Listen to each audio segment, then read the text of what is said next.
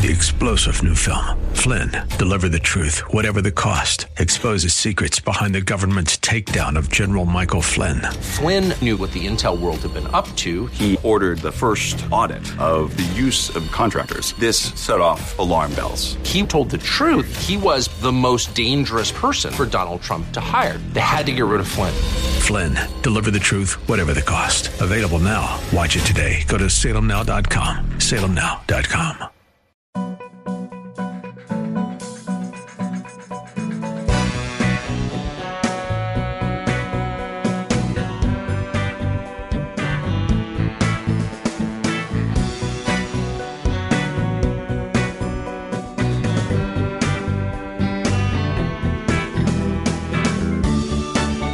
Go by fast.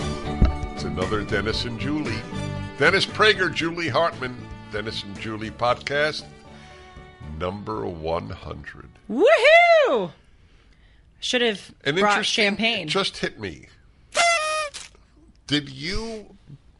It's an interesting question. I don't know the answer to this. Did you think pretty much for sure we would reach 100?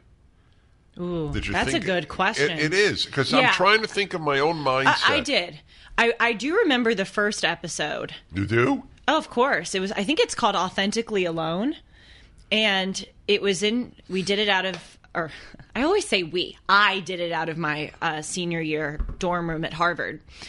We started it in March of my senior year, and we were on Zoom. Remember that, Sean? And we were trying to connect me via Zoom, and I had the laptop stacked on my textbooks, and I threw all my laundry in to the side of the room. And I remember after the first episode, because we were trying to get our footing, I remember thinking, "Oh gosh, is he going to regret this?" Really? Yes, I remember thinking, "Did I do a good job? Is he going?" This was you've never had a co-host, never. And let alone like a 20, at the time I was 22, I'm now 24, 22-year-old co-host. And I thought, oh gosh, he is going to, look at this and he's going to go, what the heck have I gotten myself into? So wait, you thought that prior or afterwards? No, after the first episode. Really? Yes. So you didn't think it went well? Well, Not me. Not particularly well. I do know you. No, yes. I thought it went well, but you thought, I know, by my extraordinary. standards. I thought it had to be extraordinary. And I remember sitting in the dining hall after, and I was talking to some of my friends about it. And I have such really supportive friends, and they listened, and they're like, you were great. And I remember you called me because Sue was going to watch it. And I remember getting that phone call and thinking, is it like... am I done? Is this the call I want, or is this a back call? Really? And when Sue said she loved it, that's when I knew that it was going to be okay. But then once we got going, I thought we'd get to 100. God willing, we'll get to 500. And we haven't missed a week, correct? We have not missed a week. No matter where you've been or I've been. We have not missed a week. Which is really remarkable because I've been a lot of places. I know. And I'm headed to South Africa this spring, and we're going to have to do things in advance, but we'll do them. We're not going to miss one. We both take this show so seriously. That is selfishly correct. Because we love it, as we may have remarked a few times. Oh yeah, that's right. So how do you feel after 100 episodes? The speed of life. I know. 100. That's that. So you know what I'm up to on the fireside chat? I know. I was thinking that 363. I started the fireside chat while Obama was still president. I figured it out when I recorded it yesterday. That's crazy. Isn't it? It is. Wow. Yeah. That's wow, that's right. Quite something. Yes. Well, I just hope and pray that we have a long road ahead. That is I truly want to take a minute to thank the listeners, because obviously we couldn't do this without you. But one of the things I say to Dennis off air, and I really should say it more on air, is that when I throw out my email, julie@julie-hartman.com, I get so many emails from our listeners. And the thing that I notice with every single one is that every individual is so deep, and they give incredibly thoughtful responses. And even when they're disagreeing, I can't take issue with that they disagree in a agreeable way. They raise very good points, and that makes me so proud, because and I say this to Dennis. Why the applause? Who are you applauding? Oh, see, I don't hear that. You're applauding the audience? If we're attracting those kind of listeners, Yeah. we're doing something right. Oh, well, that's my mirrors theory. Yes. How do you know your character? What's the mirror? The people you attract to you. And of course, we couldn't do this without all Yes, five we of the could. guys We could in the certainly room. do it without Sean. They go above I'm and not beyond. sure we could do it without Zach. That's how you reward me for thanking you? There was a finger that went up. Yeah, that was for Dennis. There was no question that was for Dennis. After That's what true. I said about him, that we could do it without him, he was hurt. Okay, I'm sorry. He's crying. I feel bad. Now I feel bad. I'm kidding, everybody. Some people might believe it. Do you remember? Yeah. We don't have to focus on this obviously for the entire episode, but I'm really curious. Do you remember a particular Dennis and Julie episode that that's stands interesting. out to you, or one that you're proud of, Oh, I'm proud of all of them. or I should It say, would be- especially proud of? You know, there were times when I know that I left thinking, wow, this was this was a demo. This was a demonstration quality. Mm-hmm. But I don't remember the subject. You do? No, it's interesting. I mean, when you film as much as we film, both with this show and our own shows, it's kind of all a jumble. But I do remember feelings after episode. What I will say about Dennis and Julie, for me, and this is probably not the same for you because you've gone through all of your thinking and over the past 40 years of your career, but I feel like this show is the show where I kind of break new ground, or where I try to venture into territory that is a bit uncomfortable for me, but I want to push myself to do it. For instance, a recent episode, I don't know if it was last episode, we were talking about how important, how the truth is good. And a lot of people are afraid of the truth, but if you get down to it, you'll discover that the truth isn't sexist, the truth isn't racist, the truth isn't bigoted, it's God-given, it's good. And then we were talking about it's not just enough to know the truth, you have to say the truth. And we were talking about abortion. It's just those episodes that, that's I don't mean this as a credit to myself, but that's gutsy to do.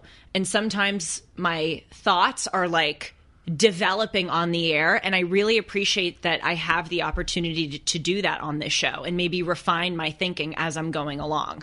Because there's so much pressure nowadays to be 100% certain in what you think. And I think before you speak, you ought to have, a pretty good sense of what you're going to say, and you have to stand behind your words. But what I hope to model on this show is that sometimes you can think it through and maybe not have a fully formed opinion and throw it out there, and that's okay. Think it through in real time. In real time. Right. You don't have to be an expert or have everything 100% thought out. Again, you should be thoughtful, but we hold people to this standard where everything they say is their affirmative till the end of time opinion. This is not exactly related to what you were saying, but we got away with that on this particular podcast. I was thinking, I think a lot about how people develop into whom they are. For example, I had,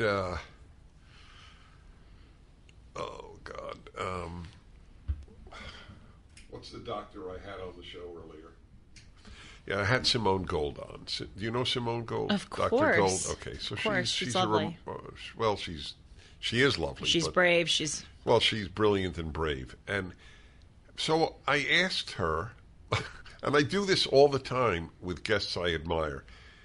I say, do you know why you are a fighter? And do I know why I am a fighter? And the answer is, I don't. So I have been obsessed in the last just few years with the issue of our own natures. You know my theory, we have two natures, human nature and our own nature. Human nature is universal. And for whatever reason, and it was totally my lacuna, my lack, my gap. But I had not thought about the second as much in my life. I've thought about human nature all of my life, but I didn't think about our own nature, Dennis's nature, Julie's nature, Sean's nature. And they're all, well, I never think about Sean's nature, to be honest. But okay, I'm sorry. Here we go again. Anyway. My mom thinks you hate him. That I think, well, look, your mom thought that Sanskrit for wife. Yes, okay. yes. So this question of your own nature is perplexing. It raises so many issues. For example, how much can we blame someone if they're given a certain nature? I've always wondered about that. The issue of free will is complex. The issue of, can you blame somebody? If you're not a fighter, I can't blame you. I can blame you for not helping fighters. Right. That's a really important thing for people to remember. And not everyone can be a fighter. You need the helpers. Well, yes. Imagine if everyone can be a fighter, but it doesn't matter. If everybody helped the fighters would win. The problem is the vast number of people who don't do anything. They don't fight and they don't help the fighters. They're not the bad guys. Mm-hmm. The bad guys win. I mean, what is the famous line? All that evil needs to triumph is for good people to do nothing. I mean, something like that. Have you heard that line? Sorry, one more time? All that evil needs to triumph is for good people to do nothing. It's a very famous line. I have paraphrased it, but it's a very famous line. And now people can understand how true that is. If every basically decent person helped fighters, the good guys would always win. Mm-hmm. But they stand by. When I do ads on my show, my regular radio show, for all these wonderful organizations, and I won't name them now because by the time this is heard 2 years from now, there'll be another organization. But I do ads for really wonderful organizations. The response is quite small. It's enough for them to continue advertising, but it is quite small. People don't bother. Either all, in most cases, I'm asking is not even for a financial donation of $5. I'm just asking that they get in touch with them. Let them have your email address. Right. And very many good, decent people don't do that.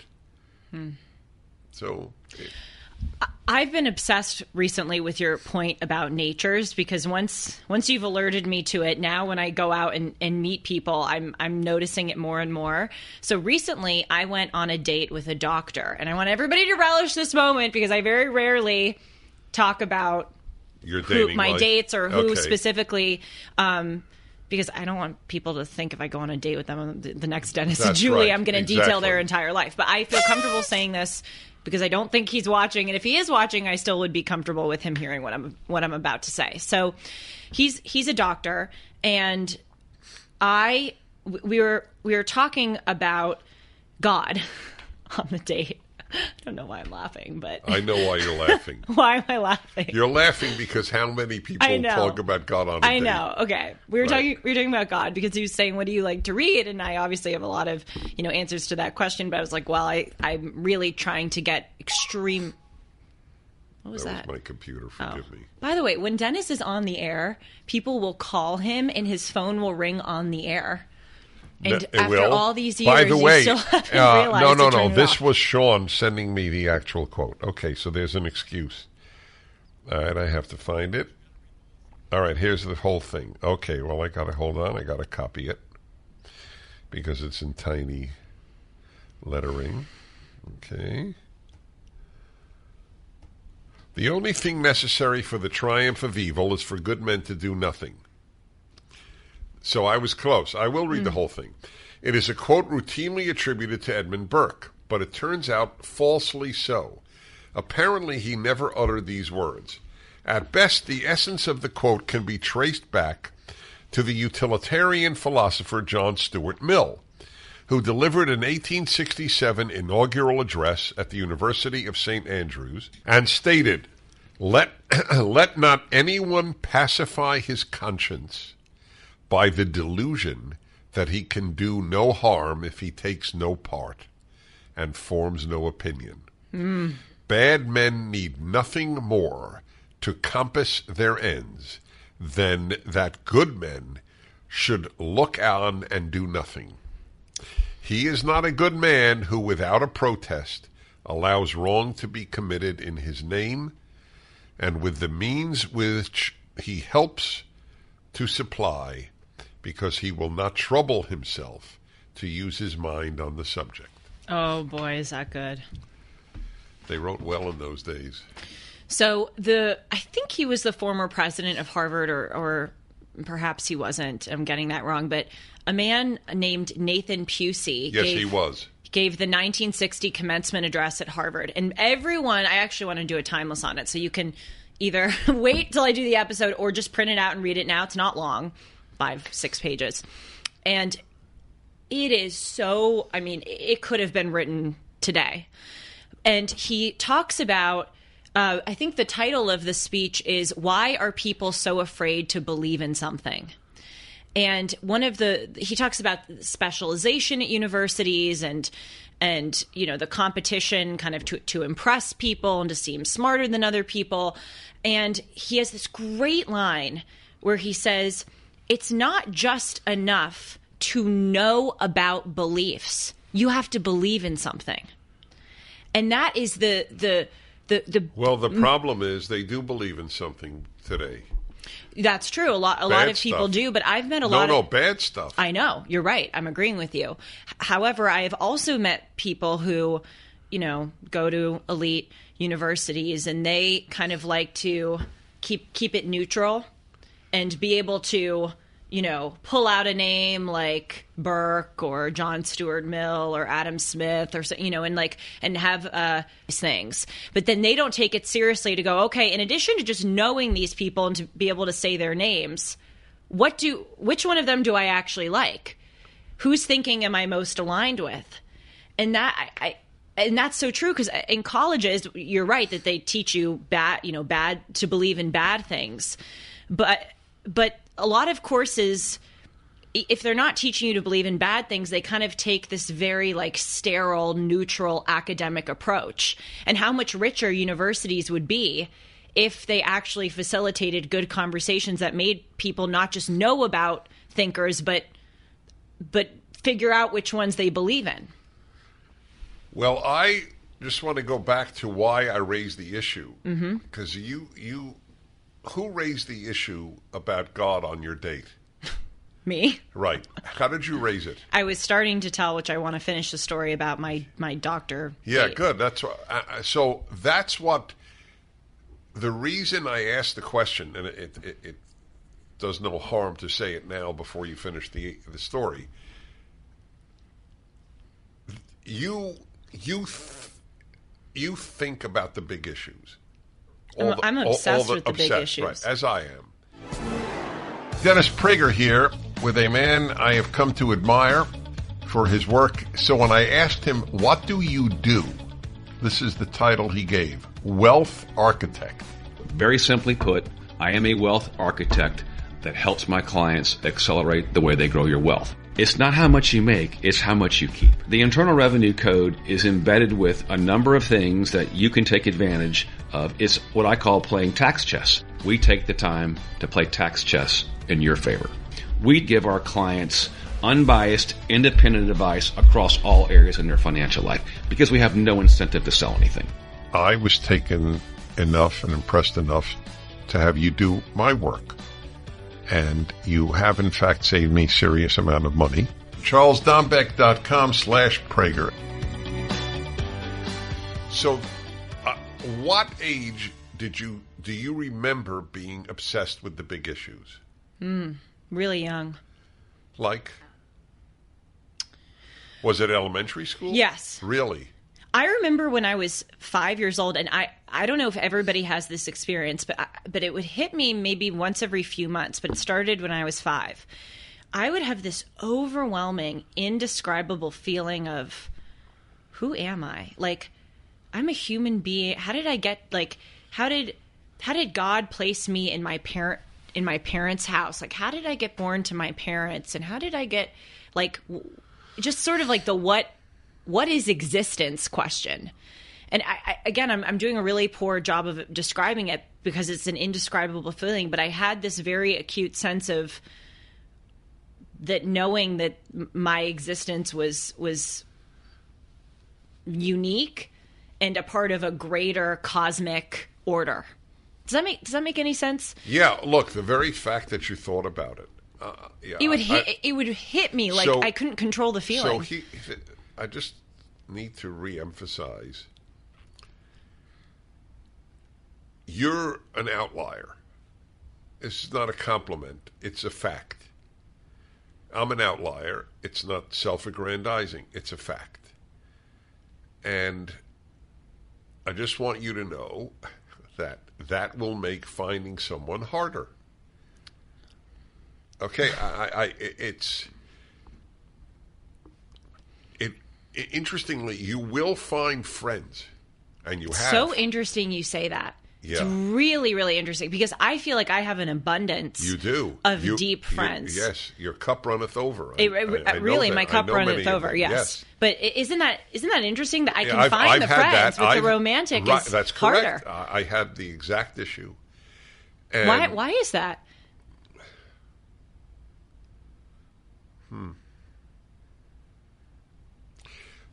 It's a small pond you're fishing in. I know, but it's a small pond I'm fishing in with friends, yes, too. I know. That's the reason I hesitated, because it would seem, if you could find friends, why can't you find romance with that type of person? But to be fair, the people you have found who are kindred spirits are like triple my age. They are triple your age. Well, Anne isn't. Anne is well, my no, age. But she's female. Right. Oh, so you think the deep are more common among female? No, I don't think so. I don't know. I don't think so. Although it is interesting. No, I know young deep men. I do, actually. But you don't have an abundant. It's not a surplus of those either. Well, I think to really go down an avenue, masculinity has especially been torn apart. Right. And and so because you don't own. It's not enough for the male to be a deep thinker. It's a requirement, but it's not enough. Right. I mean, you have to be attracted to him. He has to, have a temperament that you, a masculinity about him. So I'm just saying that it's not going to be easy. Oh, I'm aware. Yeah, I know. But that's not the only reason I raised this issue. I raised it to point out how important it is for people to know their natures. But both natures, you need to know human nature and you need to know your own. Know thyself, the famous line from, I don't know, it's Plato or Aristotle. And, right. Obviously. What does know thyself mean? Know your nature. Know human nature and know your nature. Because if you don't, life is going to be a puzzle, just a total puzzle. And you won't understand how people react to you. Nothing will make sense. But if you, by the way, it's really to true. know yourself isn't necessarily to go, wow, I'm terrific. Right. Know yourself is not positive or negative. Well, this is an aside, but to your point, I was at the gym recently. I do this workout class, and they have these Post-it notes, I think in honor of Valentine's Day or something. I don't know. But in the bathroom, you put up a Post-it note, and one of them was like, "You're beautiful," or "You're doing great." you're perfect the way you are. And I look at those, I'm like, how do you know that if I'm beautiful? How do you know if I'm doing great? How do you know if I'm perfect the way we are? The one that drives me crazy, you're perfect the way you are. Yeah, there's this idea of like, figure out who you are and then be okay with exactly who you are and have, radical loving acceptance of yourself. I believe that you need to have, self-respect, but you also need to surveil the bad parts as well as the good parts and rectify the bad parts.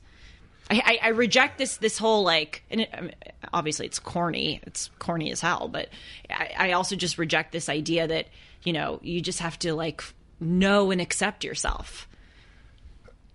Are you aware of how much I was attacked for saying on the radio? I was thinking about fifth this. Graders. Yes. Do you remember what it was? Yes, there was a sign in a classroom that I think said "You're perfect the way you are" in a fifth grade classroom, and then you made the point that we're making. No. Yeah. No, that's different. Yeah, he's right.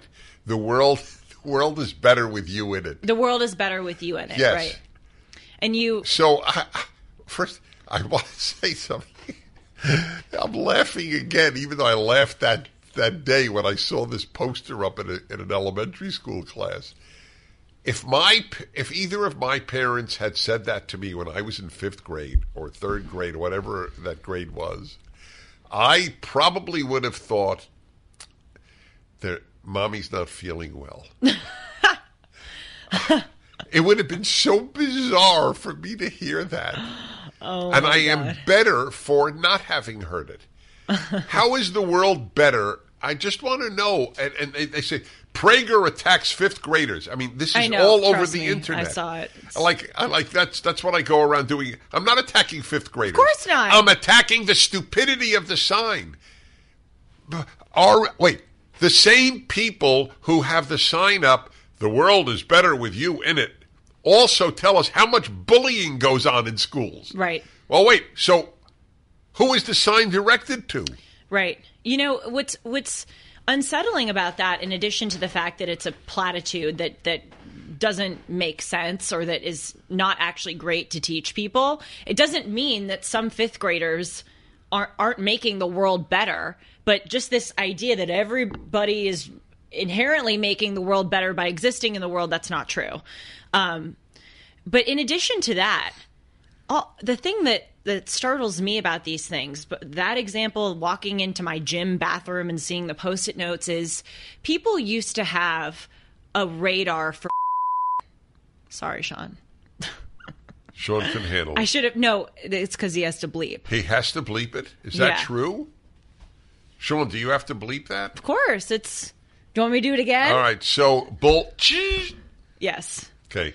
I'm going to do it again. People used to have a radar for, and people used to see that was a form of contempt, which sounds a little bit exaggerated, but I think it is, because it shows I don't respect you. I don't take you seriously. I can essentially lie or BS you to your face. I can throw goofy sludge at you and you're just going to take it. Like I tell this anecdote often, that at my college graduation, dean after dean after dean got up and said, "You are the generation I love that you mentioned who's going to make the world a better place. You're the future most leaders." Tolerant. It's like, how do you know? I could be a total a-hole. Right. Like, I hope Well, I'm not. no, the truth is you could be a total a-hole and a future leader, which is likely what happens. But it was just, I didn't like, in addition to the fact that I thought that it was factually incorrect, I didn't appreciate being BS'd. I was like, please, give me something useful. Tell me something, give me good life advice. I don't want to hear these platitudes. If you would have had 50 speakers at your Harvard graduation, you would have heard 50 meaningless talks. It was a beautiful, beautiful day. I had a wonderful time with my friends, with my family. It was a day I'll always remember, but the speakers were horrible. We had just sinned our dern. For the record, my dear friends. Yes. When my college graduation took place, I was at a Woody Allen movie. Oh, yeah. That was not, can't relate. So can I tell the story about the doctor date? He was so lovely and was very gracious and paid for the dinner, which, you know, is not a given these days. Very, very nice. And so whenever someone does a job that I know nothing about, I love asking them about it. Oh my God, I and so just, relate. Just to yes. explore. I mean, you can be an accountant. I want to Of know course. all about Yes, it. You know, exactly. I don't care anything. I want Right. to know. I just want to ask questions. And so there were kind of two conversations that I want to bring up that I think are related. One of them was when I was talking about God. And just for the record, you know, I don't go on dates and go, "Hey, nice to meet you. I'm Julie. Let's talk about God." You know, but it comes up, you know, and I say that I enjoy reading the Bible. I think it's filled with a lot of wisdom. I don't really know denominationally or what I am or a religious home I have, but this is something that I take seriously, and I feel like my life has been enriched by learning this. And this doctor was saying to me, you know, I have a lot of respect for people who believe in God, which is great, by the way, because a lot of people will just be like, "Oh, That's right, correct." It's too." But he said, "I have no interest in reading the Bible, or it's not something that I, you know, it's not something that I prioritize." And so I respected his point of view. And so then we kind of moved on to another conversation. And then I started asking him about his job. And he has done open heart surgery. He has been in hospitals and he was telling me he's seen dozens of people die right in front of him. He's dealt with people after car accidents, after they were stabbed on the street. I mean, really, really gory stuff. And I asked him a question. I said, you know, when you are operating in front of a human who is in his or her last few moments of life, or when you're operating on repairing the human heart, does that bring you closer to science and further away from God? Or does it bring you kind of closer to God and further away from science? Like, are you thinking about the scientific, you know, aspects of this? Or are you thinking this is like divine, the way that these bodies are constructed? And you know what his answer was? Neither. I just do what I have to do. And he said he just has a very clinical approach. And he says that he puts these, he and his team put like cloths, if they're operating on a heart, if they're operating on a stab wound, they'll put all of these, you know, cloths around the body so that they're just focusing on the wound. And he said that's for two reasons. Number one, to create a sterile operating environment. But number two, you want to block out any distractions. You almost don't want to process that it's a human being, and you just need to zero in and fix what needs to be fixed. And that's where something connected for me, apropos of your nature point. He is a better doctor because he doesn't contemplate the divine the way that I contemplate the divine. If he looked at every, you know, human being that was, you know, in his or her last 5 seconds of life and was thinking like, what happens in the afterlife, and what, you know, was this free will or was this God's? He wouldn't be able to do what he does. And so, and I could, you know, for all that I love to pontificate or think about these, you know, great, larger than life cosmic issues, I could never be a doctor. I mean, he was talking about, he just mentioned the word blood and I got shaky. And so isn't that interesting that if you believe in God, God needs to create people with certain natures, including natures that don't really think about God, so that they can achieve what God wants them to achieve. In the case of this doctor, you know, saving a human being's life. Well, that's another example of nature. My brother's a doctor, and I realized very early on we have different natures. I mean, he for example, nothing grossed him out. Nothing. Oh, my gosh. Whew. When I saw his dermatology text, I lost my appetite for a day. This guy on this date, he said he was talking about some doctor in residency who he shadowed, and he was going, he did the first successful face transplant, and I literally went, oh, like, wow. I couldn't. I had to stop eating. You'll get a kick out of this. So will the listeners. My brother, when he was after medical school, he was an intern in some hospital, and he said, "Dennis, finally it happened. I was grossed out." Oh no! And Please don't tell me. I don't know want to know exactly, and I don't want to thinking, know. oh God, I'm not sure I want to know, but now I'm really curious. Is it really bad? No, Okay. it's actually Benign? hilarious. Oh, what is it? But it did gross him out. Okay. Oh, He gets a call about a patient. oh God. I'm feeling And nervous. he goes over to the bed. He picks up the chart. And under complaint, or whatever it was, cockroach in ear. Ooh! And he looks at it again. He goes, I can't be reading this correctly. And he looks at the guy and he goes, "Sir, it says here you have a cockroach in your ear." Yes, I How do. the hell did that happen? That's a very good How question. did that happen? Anyway, my brother says he picks up, those illuminated ear scopes. He looks in, and sure enough, a cockroach looks back at my Ew! brother. Oh my God, And Dennis! he said Ew! that was the one time in his medical career he was grossed out. Can you imagine looking in there and then looking right back at you as a cockroach? I would- And then he had to pull it out. Oh, Limb by limb. nice! So that's Happy the point. 100, everybody! No, that is the point, though, or one of the many points. Thank God we have different natures. Thank God. Exactly. Can you imagine if someone like this doctor didn't exist? Can you imagine if everyone was like me, who just, read these books and thought about these? I mean, no, you need people who don't really consider that because they need to do what they need to do. It's an amazing thing. I have an enormous amount of respect for him. I mean, what he does is heroic. I could literally never do it. When I think, when I think about it, I don't have a better than thou view of those who don't think about the big issues like I do or you do. I realize, and this is a very important thing I'm saying, if everybody thought about these issues as much as I do, who would be the doctors? Who would be totally. the sanitation workers who are as important as doctors for health, as my Absolutely. brother always reminds me? Who would be the baseball players? Who would be the violinists? It's also here. This will crack you up.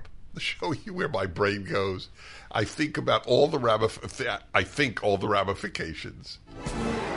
There are many good reasons to buy gold and silver. Bank failures, digital currency volatility, emerging market countries trying to topple the dollar as a global reserve currency. Julie Hartman here for AmFed Coin and Bullion, Dennis's choice for precious metals. If you ask AmFed owner Nick Rovich to simplify the case for precious metals, he'll tell you that when President Roosevelt recalled the gold in circulation and paid people with paper money, they received a $20 bill for a $20 gold piece. Today, that $20 bill won't even fill half of your gas tank, but the gold piece is worth about $2,000. Which would you rather own? Now let's simplify the reasons to use AmFed Coin and Bullion. Nick's been in the industry for over 42 years, and he's proud of providing transparency and fair pricing to build trusted relationships. If you're interested in buying or selling, call Nick and his team at AmFed Coin and Bullion, 1-800-221-7694, AmericanFederal.com, AmericanFederal.com. If everybody thought like I do, I wouldn't have a job. That's true. Isn't that interesting? Yeah. You're right. And if we all were like them, they wouldn't have a job, Yes. It seems like a divine gift, all these different natures that are handed out, because we need all these different types. We do. Yeah. It's really cool, actually. Once you start totally. to notice it, you can't unnotice it. So when I get angry at doctors, and I have been for the last few years, about their sheep-like behavior in COVID, which was very unimpressive, I will admit, and not thinking at all out of the box, just immediately, if the CDC says X, it's X. Mm-hmm. If the FDA says Y, it's Y. On the other hand, that's the nature of most doctors. I get a directive, and I believe it, and I follow it. The experts told me it's true. They're not built to dissent. That's right. Right. That's Because they have why, to though, we don't listen. We shouldn't listen to experts with regard to what policies we should do. Boy, the past few years has seen the demise of the experts. I remember growing up, and obviously I know as you do, I still have a profound amount of respect for doctors and even lawyers, not all lawyers by any means, but, I haven't totally lost respect for any of these jobs. But when I was younger, I used to think doctors walked on water. That's right. I was just overflowing, and there was this. There was a culture of respect. Yes, go on. No. You know what I'm going to say? There was a culture of respect for doctors. Yes, and now I think tragically, but understandably, there's no longer that kind of culture and of there's respect. going to be much less because socialized medicine reduces respect for doctors. Yes, when they were, as they should be, entrepreneurs. They should be their own business, their own doctor, not working for giant companies, giant health companies, which has really, really rendered doctors cogs. Mm-hmm. When the doctor worked for himself, he was more respected. You know what's sad? It's very unfortunate that members of a group have a way of tarnishing the entire group. I'm sure many doctors who don't just march to the orders of the CDC and are principled in their practice are so angry at the sheep of doctors who have done this. And I think about that as a conservative. It is so frustrating to me when I see people who call themselves Republicans or conservatives who, I'm sorry, it's not PC, but I don't care. They like some of the people, on January 6th with their corn hats and their paint. And it's just like, you are, and by the way, obviously, January 6th, many of these people are being horribly prosecuted for nonviolent offenses. I'm just using like some of the individuals on January 6th as an example of what I'm talking about. And I'm just like, you're fulfilling the stereotype of what people have of conservatives. Don't do that. Like, I'll give you another example, and you may disagree with me on this. There's someone who I know who wears a necklace with a really, really, really big gun, like an AK-47 on the necklace. And you know what? I'm of two minds because on the one hand, like, I understand what you're trying to say, but I don't like fulfilling the stereotype of what the left has of us. And then they point to people and they're like, these are, AK-47 loving, like gay hate, like it just, you know what I mean? It just pummels on all of these associations. And my point is, in every industry, you have those people who tarnish the name for all the rest. I'm sure liberals are very upset at many of the leftists. My sense is they're never upset at their own. Liberals, you mean? Yeah, that's true. It's like my old line from 40 or 30 years ago, being on the left means never having to say you're sorry. They don't seem to have a sense of shame either about themselves or about fellow leftists. Wouldn't they have been embarrassed at the despicable BLM riots of months duration? Do you think I'm fair in the examples that I gave about conservatives? It's not my cup of tea. And so what I say to myself is, look, it's not my style. I'm glad that there are people who understand the importance of the Second Amendment. Yeah. As the line goes, the Second Amendment protects the First. You're right. And I'll tell you, if really bad guys take over the American government, which is now, I believe, possible. That's fair. We will bless the kooks that were adamant about gun ownership. Had there been widespread gun ownership, there might not have been a Holocaust. Had there been that in Germany. Mm.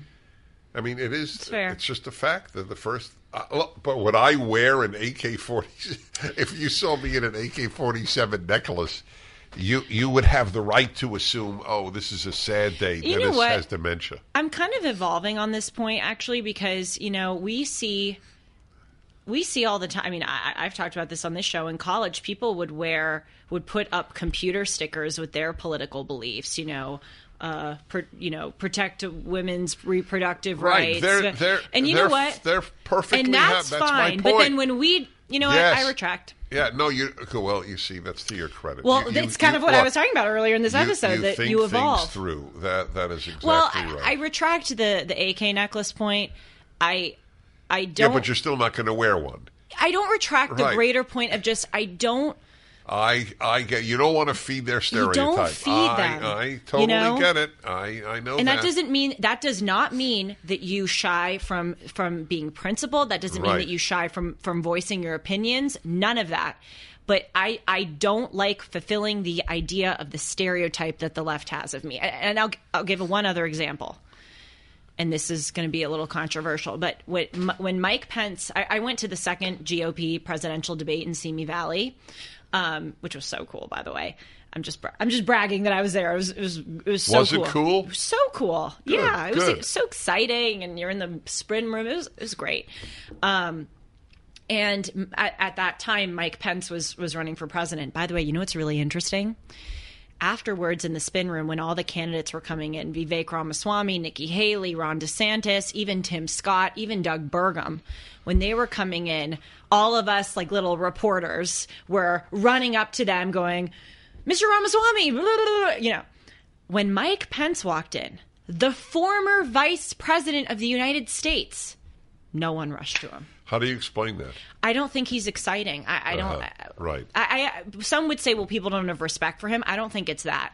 I think it's Right. just he's not exciting. So I thought that I knew at that point that his candidacy was dead because no one was paying attention to him. And it was an amazing thing to go, whether or not we think he's exciting, he's the former vice president. This is Right. someone who we should relish the opportunity to speak to, but no one cared. Anyway, in that debate, Mike Pence was many times said, our Heavenly Father, this, or Christ, that. And I'm of two minds about this because no one should be ashamed of their faith. And I believe that I know people are hiding their faith, and being Christian especially is so frowned upon and persecuted today. And when I say this, I am not saying that people should hide or be ashamed of their faith. But I was looking at Mike Pence, and I thought he's not helping himself here by invoking, every third sentence talking about our Heavenly Father, because he is fulfilling the stereotype of what people see him as. And they go, oh, well, he and all other conservatives are these religious kooks, They see everything through the lens of God, and every single, piece of legislation, it's all going to be like about Christianity and not about the country. I don't believe that to be true, but that's the idea that they have of him. And so if I were his campaign manager, I would have encouraged him to, again, not hide his faith, but avoid those things which are fulfilling the stereotype. Is that fair, or do you disagree? I have lived my whole life like that. It's one of the reasons I've been effective. I have not spoken to stereotype. That's exactly right. And it drives the many, many, many people who can't stand me crazy. Many of their critiques, he sounds really intellectual, but deep down he's just another religious fanatic or something like that. But they acknowledge I don't sound like one. See, that's what drives them crazy. Yes. Yeah. So that is important. What is our time frame, Sean? Because I don't know if we could put on the my appearance on... we have done that. So we have time. What I suggested to Julie, we really tell everything here, was I think people would find it interesting. I was on... Piers Morgan, yeah. Your nature is not blessed with remembering names. Oh, and it is Okay. true. It was as true 40 years ago as today. It has nothing to do with getting older. Thank God I have not identified a single trait with getting older. Lack of energy, lack of health, lack of enthusiasm. Yeah, I agree. Do you I knock wood? Well, I have no problem with doing so. By the way, you know where knock wood is from? No. You'll love this. The crucifix. Really? Yes. Oh, that's really cool. Yes. So that's where the origin of the term comes? That is the best to the best God, of my knowledge. isn't it so... Sorry, I know that we're going to move on to the Piers Morgan thing, but isn't it so funny? Like, the things that people... Like, can you imagine if a leftist knew that? Oh, and I'm they would sure never they're go the most, wood. like, knockwood people. Oh, Imagine if they knew. yeah. It came from the bigoted... Right. Heteronormative, patriarchal religion of Christianity. So many of the things that we do, many of just our daily lives. It's so amazing that you and I can pronounce heteronormative so easily. Well, the way their language seeps into the norm is amazing. Yeah, that's so true. Yeah, cisgender, heteronormative, patriarchal, non-binary. I mean, these are words that 10 years ago no one used. And now they're normative. That's when you control schools and the media. That's what you can do. God, what you're saying this makes me even more supportive of the girl wearing the AK necklace. Really? Yeah. Oh, how interesting. Yeah. Right. Isn't that weird? Why should they be the only ones to determine the culture? Is that why? Yeah. Uh-huh. She's resisting the culture. Yes, she is. That's correct. I would not do it, but she's resisting the culture. That's it's right. Interesting. That's Anyway, Piers Morgan. Well done.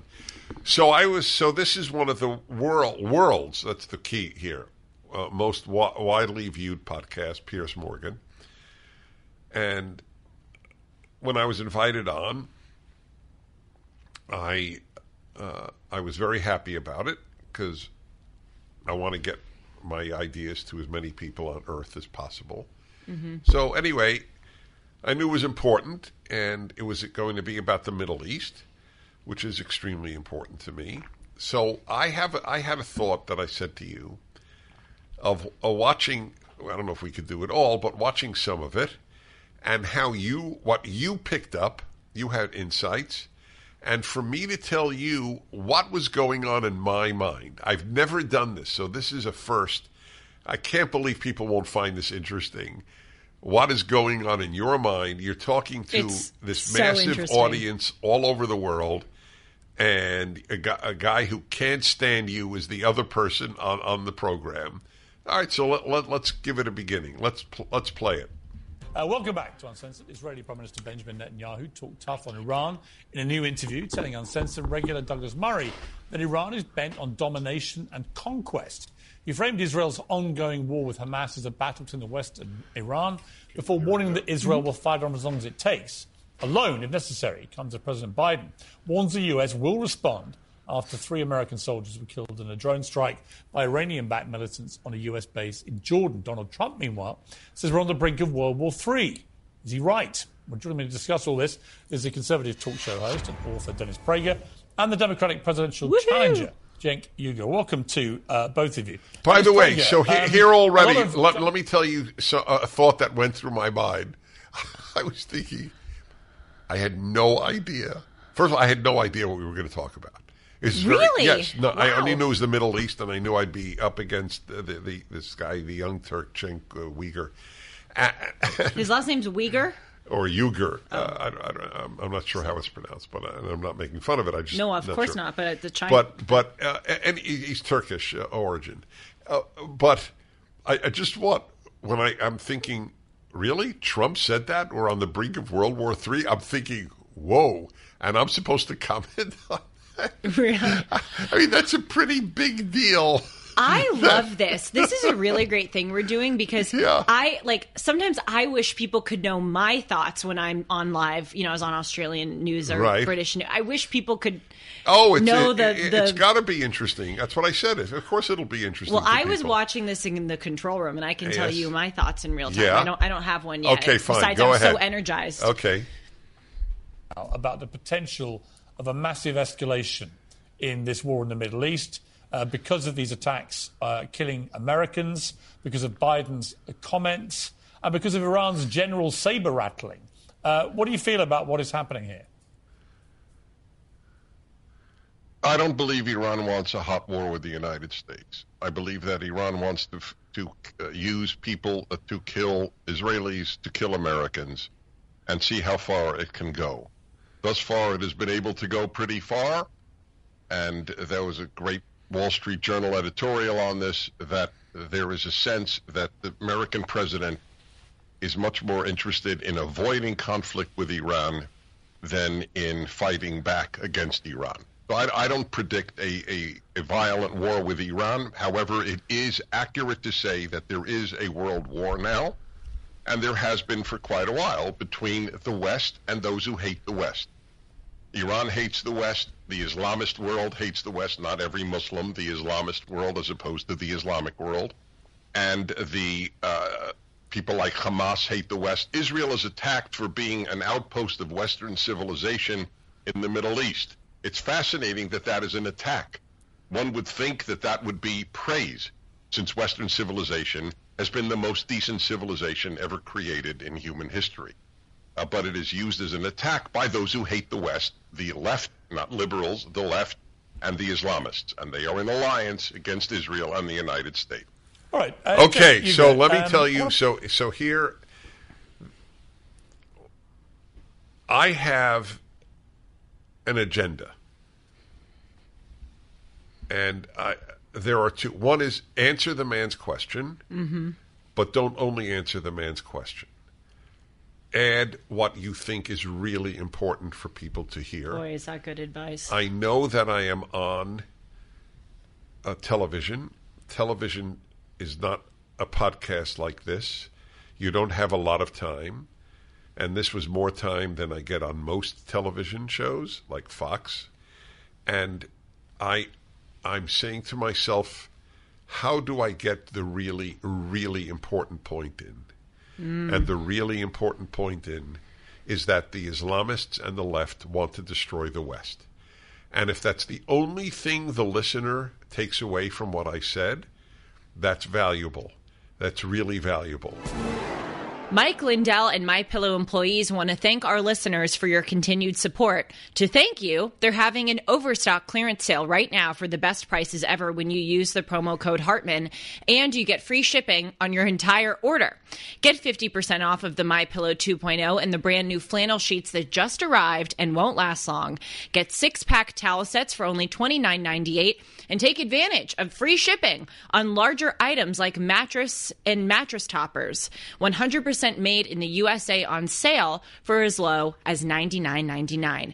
Everything is on sale, from the brand new kitchen towels that have the same technology as the bath towels that actually absorb, dog beds, blankets, couch pillows, and so much more. To get the best specials ever, go to MyPillow.com, use the promo code Hartman, or call 1-800-566-6745 and get free shipping on your entire order while supplies last. Plus, I said it was the greatest civilization that was ever made. I know. If there are, as the last time I looked was right within 24 hours of it being posted on YouTube. There were 100,000 plus views in like 12 hours. And there were 3,000 comments already. I didn't read all 3,000, but I read a few hundred. And sure enough, the number of people who wrote, "Who the hell is he to claim Western civilization is the best?" And they came from two sources, just as I said. Muslims, not all Muslims, but Muslims, and leftists. They were the ones who most resented. In the comments? In the comments. They were the ones who resented my saying Western civilization has been the best civilization. In other words, from my perspective, I hit the jackpot. This is such great media coaching and life coaching, because you got to get to the meat and potatoes. You got to get to the good stuff. You can't. I don't like people who avoid questions. Right. But I have more. What I have to say is more important to, in my view, the battle. When I said, yes, there is a world war taking place, it's just not violent, I really responded to the question. Well, you know what? I think about the way I would have answered that question. Sometimes when I watch people, I pause it. Of course and you I should. think, how would I answer it? Yeah. And I would have answered it, I think, in a more technical and factual way. And by the way, I'm not saying you answered it better than I would have answered it. I would have said, I think we are at least in the beginning of a world war, because there are all these kind of different threads which are increasingly coming together. We have China upping the ante with regard to Taiwan. We have China, who's been trying to infiltrate into the United States with spying mechanisms for some time now. Obviously, we have, that regional war in Israel. Like, I would have kind of gone through a lot of we have Russia's war in Ukraine and Iran. Russia and China are very much allied. I think I would have gone into a very factual answer, but you're so good at this. You just distill it right down to really what it is. All of those details that I said are important, but the main detail is we are right now in a war for Western civilization. That is the through line. With China and Iran and Russia, all the different, there are all these details and they all have their own context, but the through line is it's Western civilization versus people who endeavor to topple it. So your answer, which was perfectly accurate, is what is happening, and I was answering why is it happening? Why? That's what you said. Why? Why? Yeah. Well, because they want to destroy the West. Okay, we'll continue. A clip from this interview between Douglas Murray and Benjamin Netanyahu, where he talks about the war will take as long as it takes. Let's watch this. We have to win in Gaza. We have to achieve total victory. Hamas cannot be left standing, coming out of the ruins with a V sign and saying, we'll do it again and again and again. What I say to our American friends, whose help I appreciate a great deal, I said, the war will take as long as it takes, but it will result in total victory, because our battle is your battle and our victory is your victory as well. Now, Jake, I saw today that one of his cabinet was suggesting that they believe 25% of Hamas terrorists have now been killed and 25% more wounded. And so in their estimation, 50% of the enemy has now been effectively taken out of the battlefield. A, do you think that is probably true? And B, what do you make of what Netanyahu said about this? Effectively, whether people like it or not, they're going to finish this job. Yeah, so I'll address the propaganda first. There's no way of confirming any propaganda that comes out of Israel. Those are made-up numbers. But let's assume for a second that it was true. Okay, so you've taken down half of Hamas and killed 26,000 some odd people. Does that mean you're going to kill another 26,000? All right, so hold on, forgive me, but I to my credit, I didn't interrupt him when he spoke, which was difficult. So are you going to believe Israel's figures? But he believes Hamas's figures. So tell me, in the history of the modern world, when you have a police state and a free state with a free press, which data are you more likely to think is true? From the free, democratic, open, free speech state, or the controlled totalitarian state? I mean, isn't it absurd? So Hamas's numbers are believable, but Israel's are not? When you have a free press to challenge every number that comes from the Israeli government? I wish I believe me, I'm sitting there. That is such a good point. That is a really good... it's that's why we're doing this. I want people to hear what wasn't said. And you just did something that you did the first time around, which is that, I hope I'll say this well, the way I would have answered that question, or the way that I would have argued what you just argued, was to go through facts and be like, well, the Hamas Health Authority has been proven wrong X amount of times, and the UN RWA, did manufacture these. Like, I would go through proof of this is how Hamas's side is not credible, and then proof that Israel's side is not credible.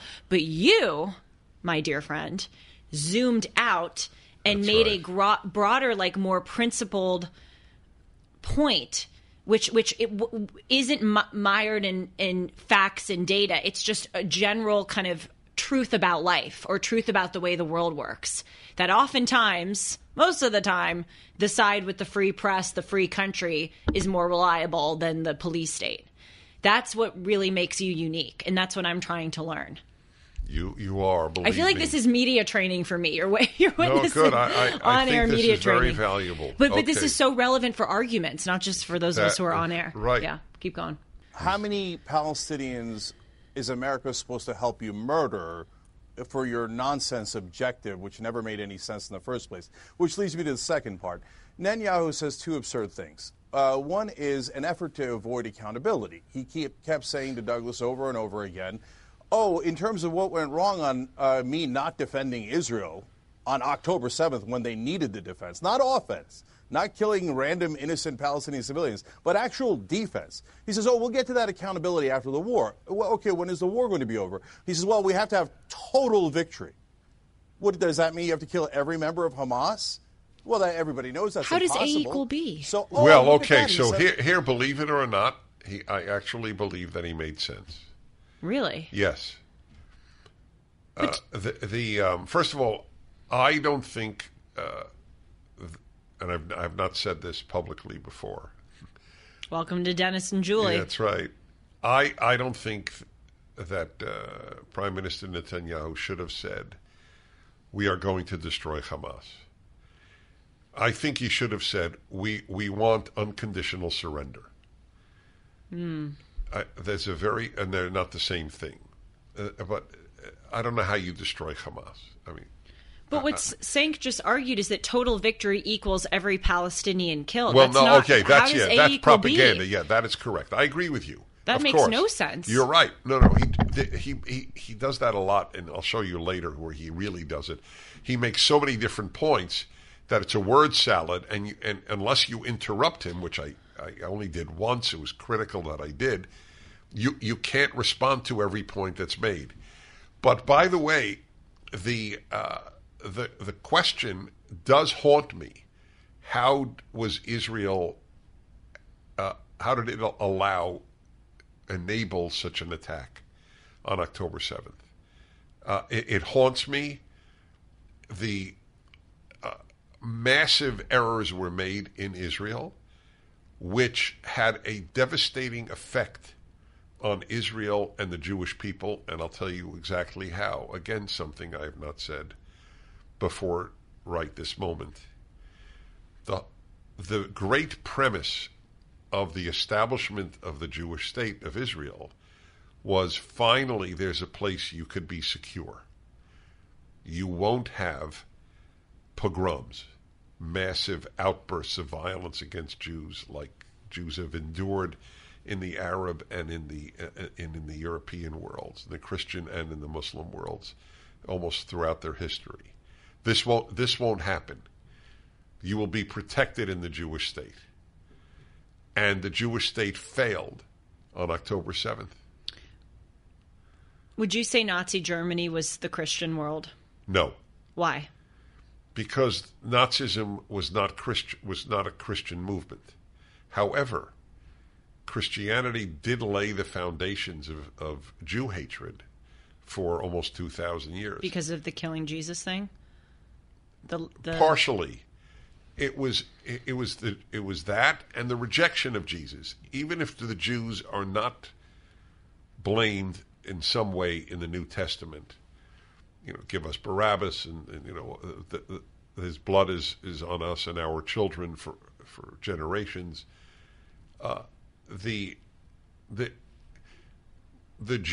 Jesus said he came to his fellow Jews, and they said, the vast majority said, we're sorry, but we don't believe that you're divine. We don't believe you're the Son of God. We don't believe you're the Messiah. And that caused among some Christians a real hostility to Jews. So your point is taken.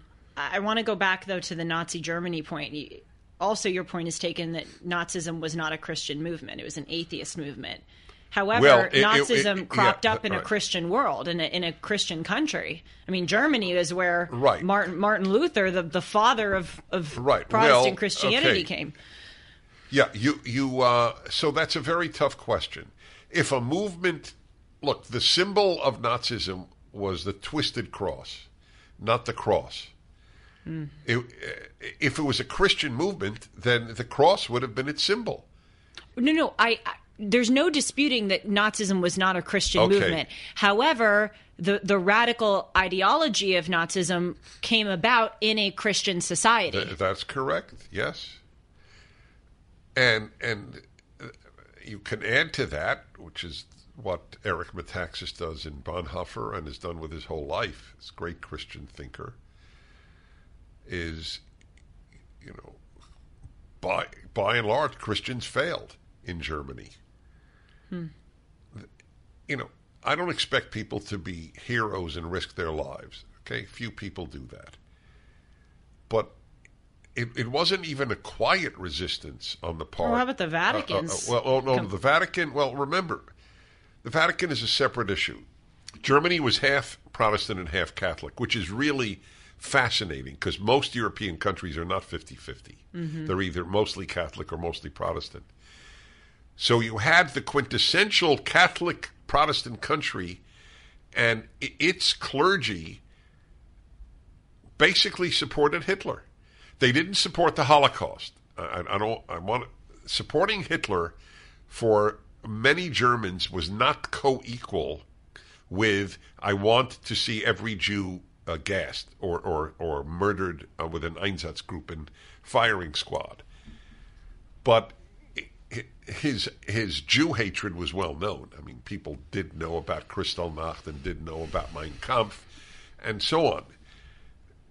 Look, Christians in Germany largely failed. And by the way, I do believe that that is a big part of the reason that Christianity is in the decline in Europe. Have Christians been heroic in World War II? And there were some Christians who were heroic, but they were a very small minority. It's a very, look, I don't walk around, with this great anger at Christians. First of all, American Christians, who, by the way, did send back ships of Jews. American Christians, were the best. The best Christians who ever existed were American Christians, in my opinion. And Jews were blessed to live in America. That's a fact, not an opinion. But with regard to the Jews of Europe, why wasn't Auschwitz bombed? I know people defend Roosevelt and Churchill on this matter. I don't. I'm sorry. I don't find any. I've read all the arguments, to the best of my knowledge, about why Auschwitz wasn't bombed. None of them make sense to me. Well, they weren't precise bombers. It's not like the old, So why do you think it wasn't bombed? Because they didn't care. I don't think they were happy to know that Jews were being slaughtered. I don't. That would be a terrible charge. I just don't think they cared. I know it sounds incredible. Look, on the other hand, Eisenhower made sure to video what he saw so that the world would know. He did. Yes, that's correct. Can you imagine if he didn't? He was wise enough to know bad people will deny that this happened. And they still do, even with the proof.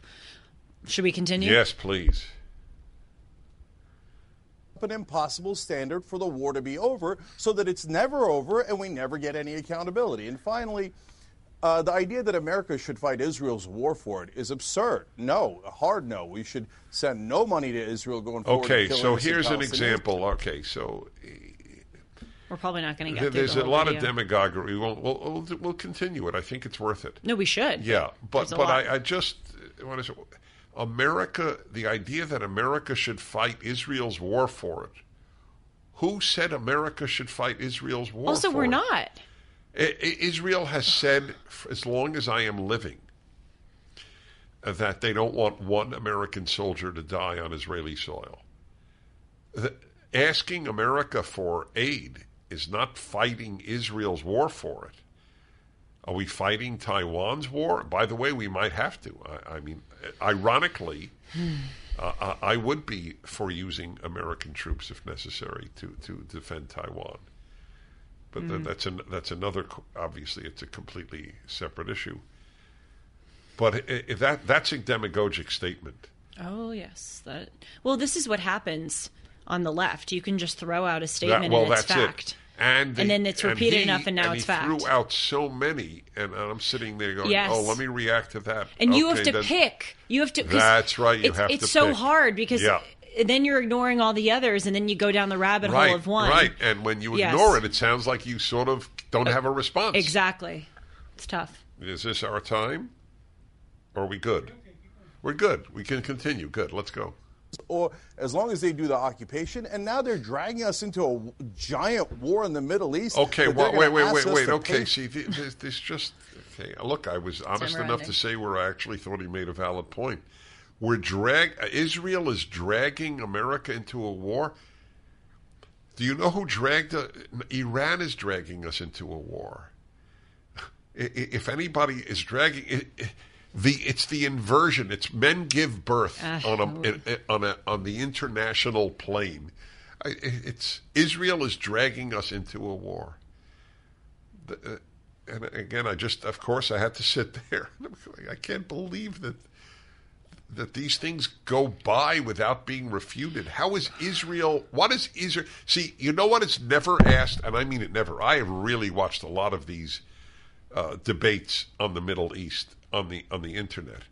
Do you know what is never asked, or I have not heard asked? I can't say never. Dennis Prager here with a man I have come to admire for his work. So when I asked him, what do you do? This is the title he gave, Wealth Architect. Very simply put, I am a wealth architect that helps my clients accelerate the way they grow your wealth. It's not how much you make, it's how much you keep. The Internal Revenue Code is embedded with a number of things that you can take advantage of. It's what I call playing tax chess. We take the time to play tax chess in your favor. We give our clients unbiased, independent advice across all areas in their financial life because we have no incentive to sell anything. I was taken enough and impressed enough to have you do my work. And you have, in fact, saved me a serious amount of money. CharlesDombeck.com/Prager. What should Israel do? And I know his answer. Oh, stop the occupation. As if, oh, really? Oh, so, wait a minute. Before the occupation, there was peace? What are we talking about? Do you know why there's occupation? There is only occupation because the Palestinians want Israel annihilated. Again, back to my viral video, the first one I made at PragerU on the Middle East. Explaining the Middle East, I think it's called. It has millions and millions of views, and I'm very happy about that. One side wants the other side dead. That is the recurring theme of my 5-minute video. And that's all it is. If the Palestinians did not want Israel dead, there would be peace within a week. Well, that's your famous line. If Israel laid down its arms, Israel wouldn't exist. If Palestine, you know. Right, the Palestinians. Laid down their arms. There would be peace in a week. That's the next day. That's correct. That's the answer. Israel, the average Israeli has as much interest in occupying the West Bank and Gaza as I do in I don't know, playing water polo. I mean, that's not true. Well, if I were your age, I would have liked to, but at my age. Anyway, I can't even think of what I want to do as little as Israelis want to, most Israelis. Yeah, most. Yeah. I mean, there are some who do there are some who do for biblical reasons, and see, if you mean settle in the West Bank, yes, you're talking about, or even retain it. See, okay, this is... See, I don't know what the settlements, yes, many are doing it for biblical reasons, but many are doing it because they don't want the land to be totally run by the Palestinian Authority because we saw how that happened in Gaza. It is worthy of a question. How come Jews can't live in Palestinian lands, but 20% of Israel can be Palestinian? How come? Again, one of the asked questions. Okay, continue. Or both in blood and treasure.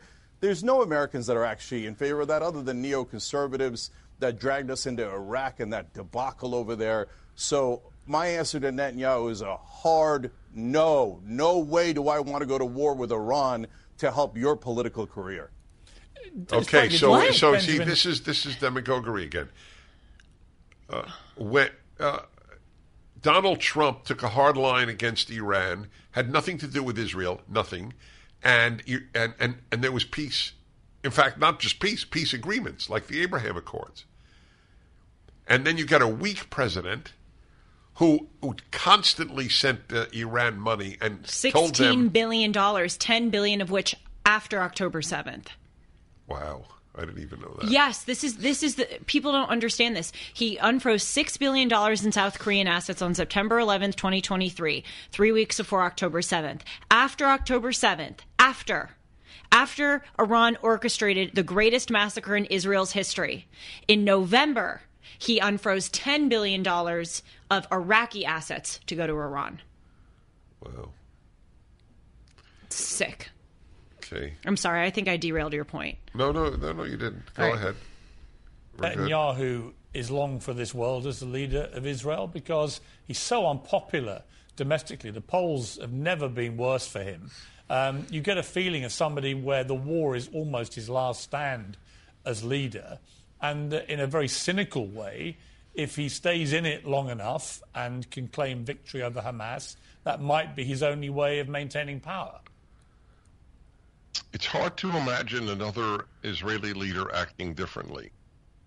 There is this perception in the West, and I'm neither a Netanyahu fan nor a Netanyahu opponent, but it is hard to imagine an Israeli leader who would say, Hamas butchered our people on October 7th, raped our women, burned families alive, want to destroy us, want to kill every Jew that they can find, but we won't respond militarily.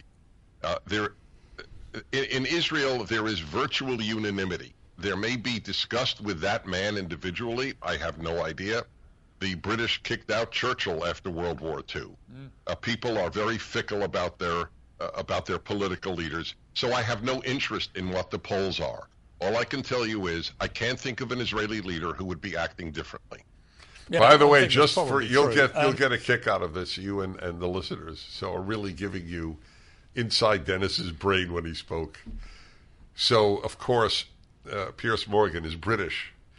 And I just thought at that moment, I have no doubt he found that point very telling. The British kicked out Churchill after World War II. I want to fully understand that point. What he was saying he's so low in the polls.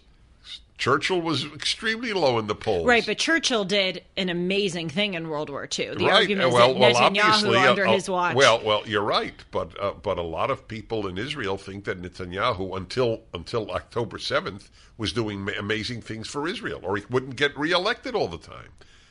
Whether you love him or hate him, he is reelected. Israelis, unless you think half the country is just stupid. And by the way, that's not an inconceivable thought. I think half of my country voting Democrat is doing something stupid. I don't think they are stupid.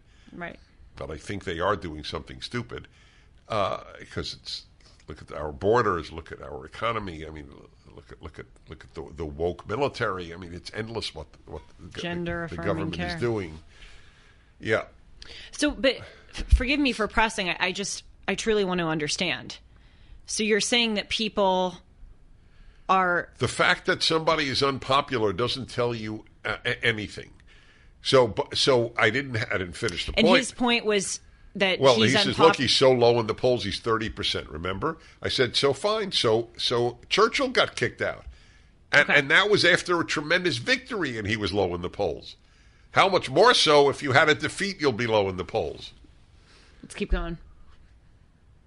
Cenk Uygur, I want to talk about this disturbing report which has come out about the United Nations Relief and Works Agency, where there were murmurings about potential involvement of some of their members in what happened.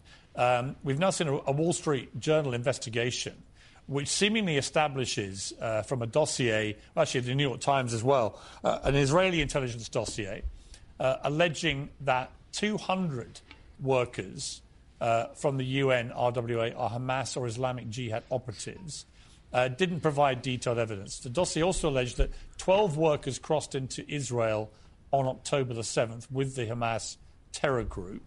UNRWA has sacked 9 of those employees and says it's investigating. Another report by the Wall Street Journal, citing also Israeli intelligence dossier, alleges 1,200 of the UNRWA's 12,000 employees in Gaza have links to Hamas or Islamic Jihad. Now, I'm sure your first response will be, well, I'm not going to believe Israeli intelligence dossiers, but the fact that the UNRWA has already sacked 9 of these people suggests there's a clear problem there.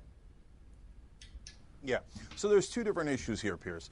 So first, you're right. I don't believe Israeli propaganda. They say, oh, trust us. There's hundreds of them. No, I don't trust you at all. The IDF and the Israeli government have an enormous track record of lying on almost every occasion related to this war. But okay, so you say there's 9 See, folks by the way, who are... just let me say something here. This is, since I didn't interrupt while he spoke, so I can interrupt now. I'd like to know the examples of all these lies that Israel I agree. has told. Well, so here is something I need to note to people, having done this for so many years. Every leftist columnist and every leftist I have debated and every leftist that I have heard makes a generalization and almost never provides a specific. That's what we were saying a few minutes ago. Just toss it out as if Yes. it's fact. These gratuitous assertions. I would like to know when Donald Trump is called a racist, I'd like to know, give me the examples. Donald Trump was president for 4 years. Did the country increase its racism? Yes, it did, under the left, to be honest. Certainly directed against white males, but that's a separate and issue. I think against black people. Well, I do too, because the claim that they're what they're Black not Lives Matter qualified has done for, to our country yes. and to Black America. Right. It's devastating. Well, the whole separation of right, like the black national anthem at the Super Bowl, but I am 100% for generalizations, but a generalization without an example is usually demagoguery. Mm-hmm. Been terminated, and that's fair, and that's definitely true. So obviously there must have been some evidence. Okay, great, fantastic. I want accountability. I don't want anybody involved in the October 7th attacks, and they've been fired. If you want to do a further investigation to see if anybody else was involved and you want to fire them, terrific, no problem.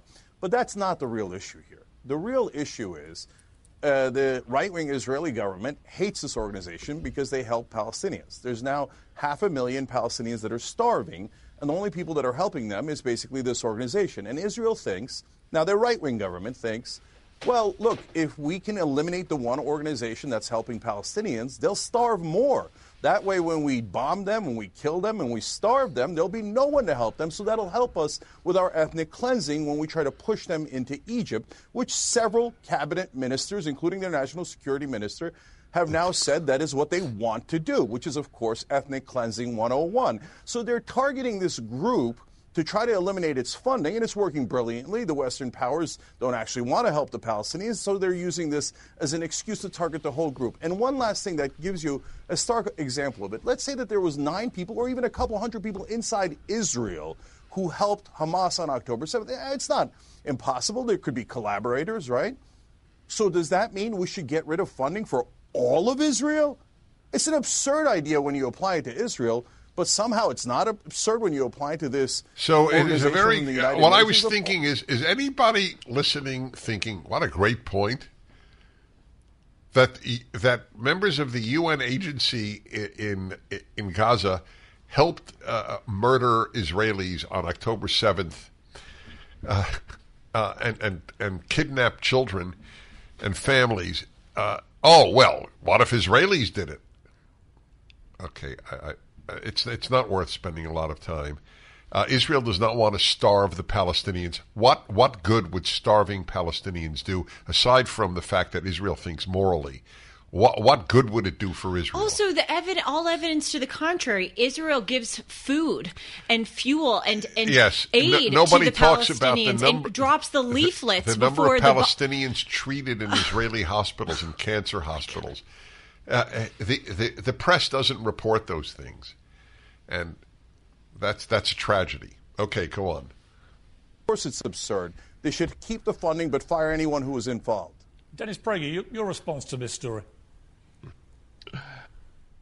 Well, first, let me just say, the idea that Israel wants to starve the Palestinians is vile. It is another left-wing atrocity on language, like Israel is committing genocide. Genocide has been raped, like the word racism has been raped. Every decent term has been denuded of its meaning by people on the left, not by liberals, I always draw that distinction, but by people like Cenk. They have raped the word genocide, they have raped the word racism, they have raped the word sexual attack. All the evils have been removed from their context. Israel has no interest. There are 5 times more Palestinians today than there were in 1950. It is the worst, most ineffective genocide in the history of genocide. It is a vile smear. The United Nations stinks. The United States should leave the United Nations with every other democracy. It is a place where the Human Rights Commission has been headed by Iran, where you have Iran even heading the Women's Rights Commission. It is a terrible organization. The United Nations is to nations what the university has become to education. It has become a moral cesspool. It is time for America to leave. Cenk, your response, finally. Yeah, I mean, this guy's hilarious. Did he say I rape words? Yes, you Okay. rape words. Well, I get- know you find that funny. It isn't funny. Yeah, I do. Yeah. I think, first of all, that what you've done then by your own definition is rape of the English language and rape of the word rape, let alone the fact that, of course, you say, oh, the left says racism. Anytime anybody criticizes Israel, what do you guys all say? Anti-Semitism. Have you raped that word? That's not true. That's a lie. We say it about those who want to destroy Israel, not criticize Israel. It is a complete lie. Okay, so let me address the United Nations. That was the only time I interrupted, by the way. And No, it was critical. It was critical. It is a gigantic left-wing lie. The Israel haters all say that if you criticize Israel, you're called an anti-Semite. That is not true. If you call for Israel's destruction, you're called an anti-Semite, or if you help the people who want to annihilate Israel. And that, if that doesn't qualify as Jew hatred, there is no such thing as Jew hatred. It's true. I want to address for a moment the use of your word rape, because we actually talked about this on Dennis and Julie, because you said to me, we were talking about how words have been distorted, and you said, yes, they've raped the English language. You basically made the same point right here that you made there. And I said to you on this show, I said, I wouldn't use that word rape as Cenk did, people are going to accuse you of doing the same thing. But but then I went home and I thought, as I was driving, what word would I have used if I were Dennis on the air? They have distorted the word racism. They have undermined the word racism.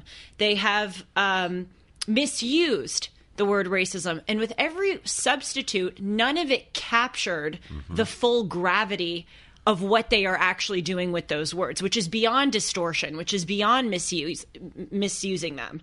They are, again, I wouldn't use the term rape, but what I'm trying to say is I understand why you did, because it captures the gravity in the entirety. Yes, I have looked for another word all of my life, and I have not found one. And listeners, if you think there's a better word, please comment it. I really would love to know. Yeah. But I don't know if I would have used it, but I understand. By the way, I think we're okay with the video. We don't need to see more because that was... Sean, that pretty much summarizes the way things went, and there's a little more. This I knew this would be valuable, so I'm glad we did it. Happy 100th. I know on that happy note. Happy 100th. We don't always end on happy. No, notes. we don't. But I know that you were proud of that appearance, which is good. You should be proud of that appearance. I gave Dennis a thumbs up. Yes, she did. In the control room after I he made it. that point. It was very, very powerful. Well, you can reach me at julie@julie-hartman.com. You can also follow me on Instagram and Twitter at Julie R. Hartman. You can follow Dennis on Twitter at Dennis Prager and on Instagram at the Dennis Prager. And please continue joining us here on Dennis and Julie. We really love and appreciate you. So, Shabbat Shalom. I shouldn't say Shabbat. It's a little early, Shalom. but no. By the time people see it, no. It's really early. Shalom will do, but it's fine. Bye, everybody.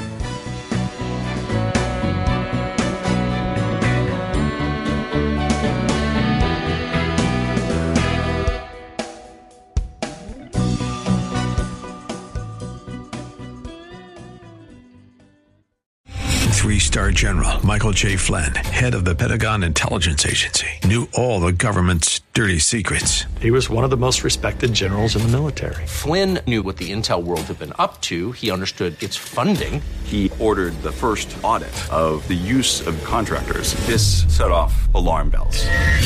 The explosive new documentary, Flynn, Deliver the Truth, Whatever the Cost, uncovers the facts behind this scandal. Flynn told the truth. He was the most dangerous person for Donald Trump to hire. I find out the worst enemy that I'm going to face in my life is right here in America. They took my assessment and they wanted me to change it. And I was like, I'm not changing it. They had to get rid of Flynn. With in-depth interviews, archival footage, and never-before-seen personal records of the man behind the headlines. I just felt like I was drowning. Flynn, Deliver the Truth, Whatever the Cost. Available now. Watch it today. Go to salemnow.com. salemnow.com.